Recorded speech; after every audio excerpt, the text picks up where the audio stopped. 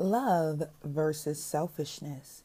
When spiritual gifts are used for personal gain and not for the edification of God's kingdom, it really does show. That's not love. Love has everything to do with how we use our gifts and relate to others. It's one thing to know that we need love, but it is another to express love for others. Ultimately, love is a fruit of walking in the Spirit. As we obey the Holy Spirit, He produces love in us.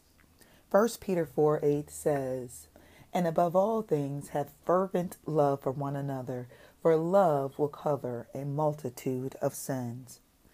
Great God and King, our passionate Father, thank you for being the perfect example of love.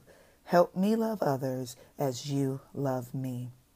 You're listening to Moments of Motivation. This is Tammy from The Way. God bless.